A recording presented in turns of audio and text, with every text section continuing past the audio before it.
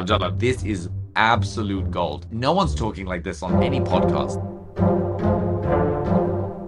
Dear listener, we watch Money Heist on Netflix and films like Lift, but it's all small fry in comparison to the heist that began on the plains of South Africa at the turn of the 20th century.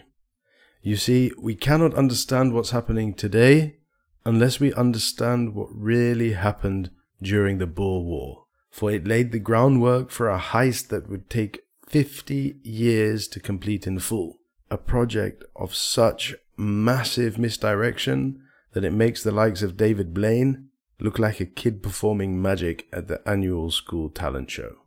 Over the course of these podcast shorts, I'm going to outline the scenes of a heist story that actually happened, in broad daylight on a global scale, a heist that affects every single human living on the planet today, and perhaps one day it will become a Netflix drama in itself. So let's begin.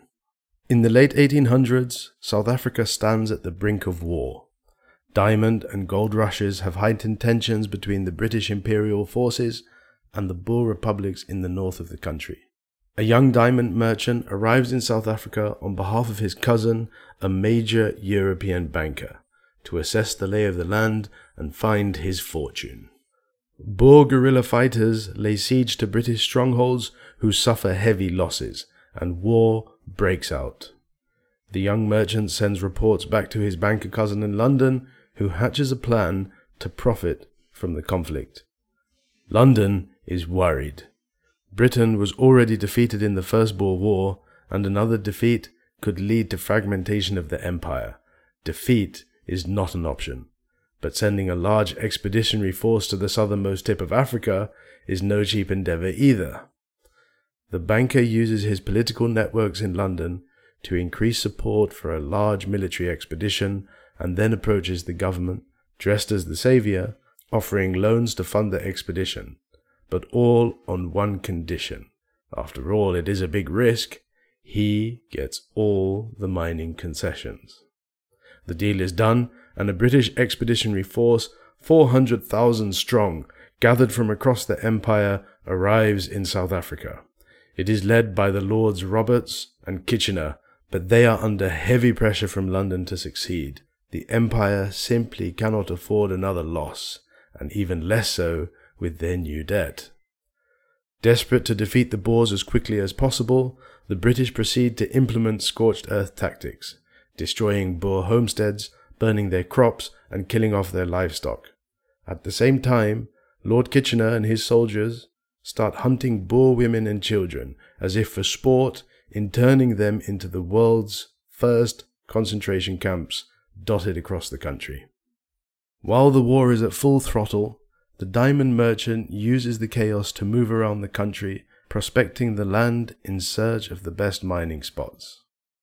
Meanwhile, the British concentration camps become cesspools of malnutrition, disease, and death, with their farms decimated, their means of survival cut off, and the death toll of Boer women and children sitting over 27,000. The Boer militias are forced to submit, and the British formally annex the Boer republics into the Cape Colony. The Boers are allowed to govern their people, but under the dominion of the British Empire. There are no discussions on the mines or the resources, because of course that has already been decided.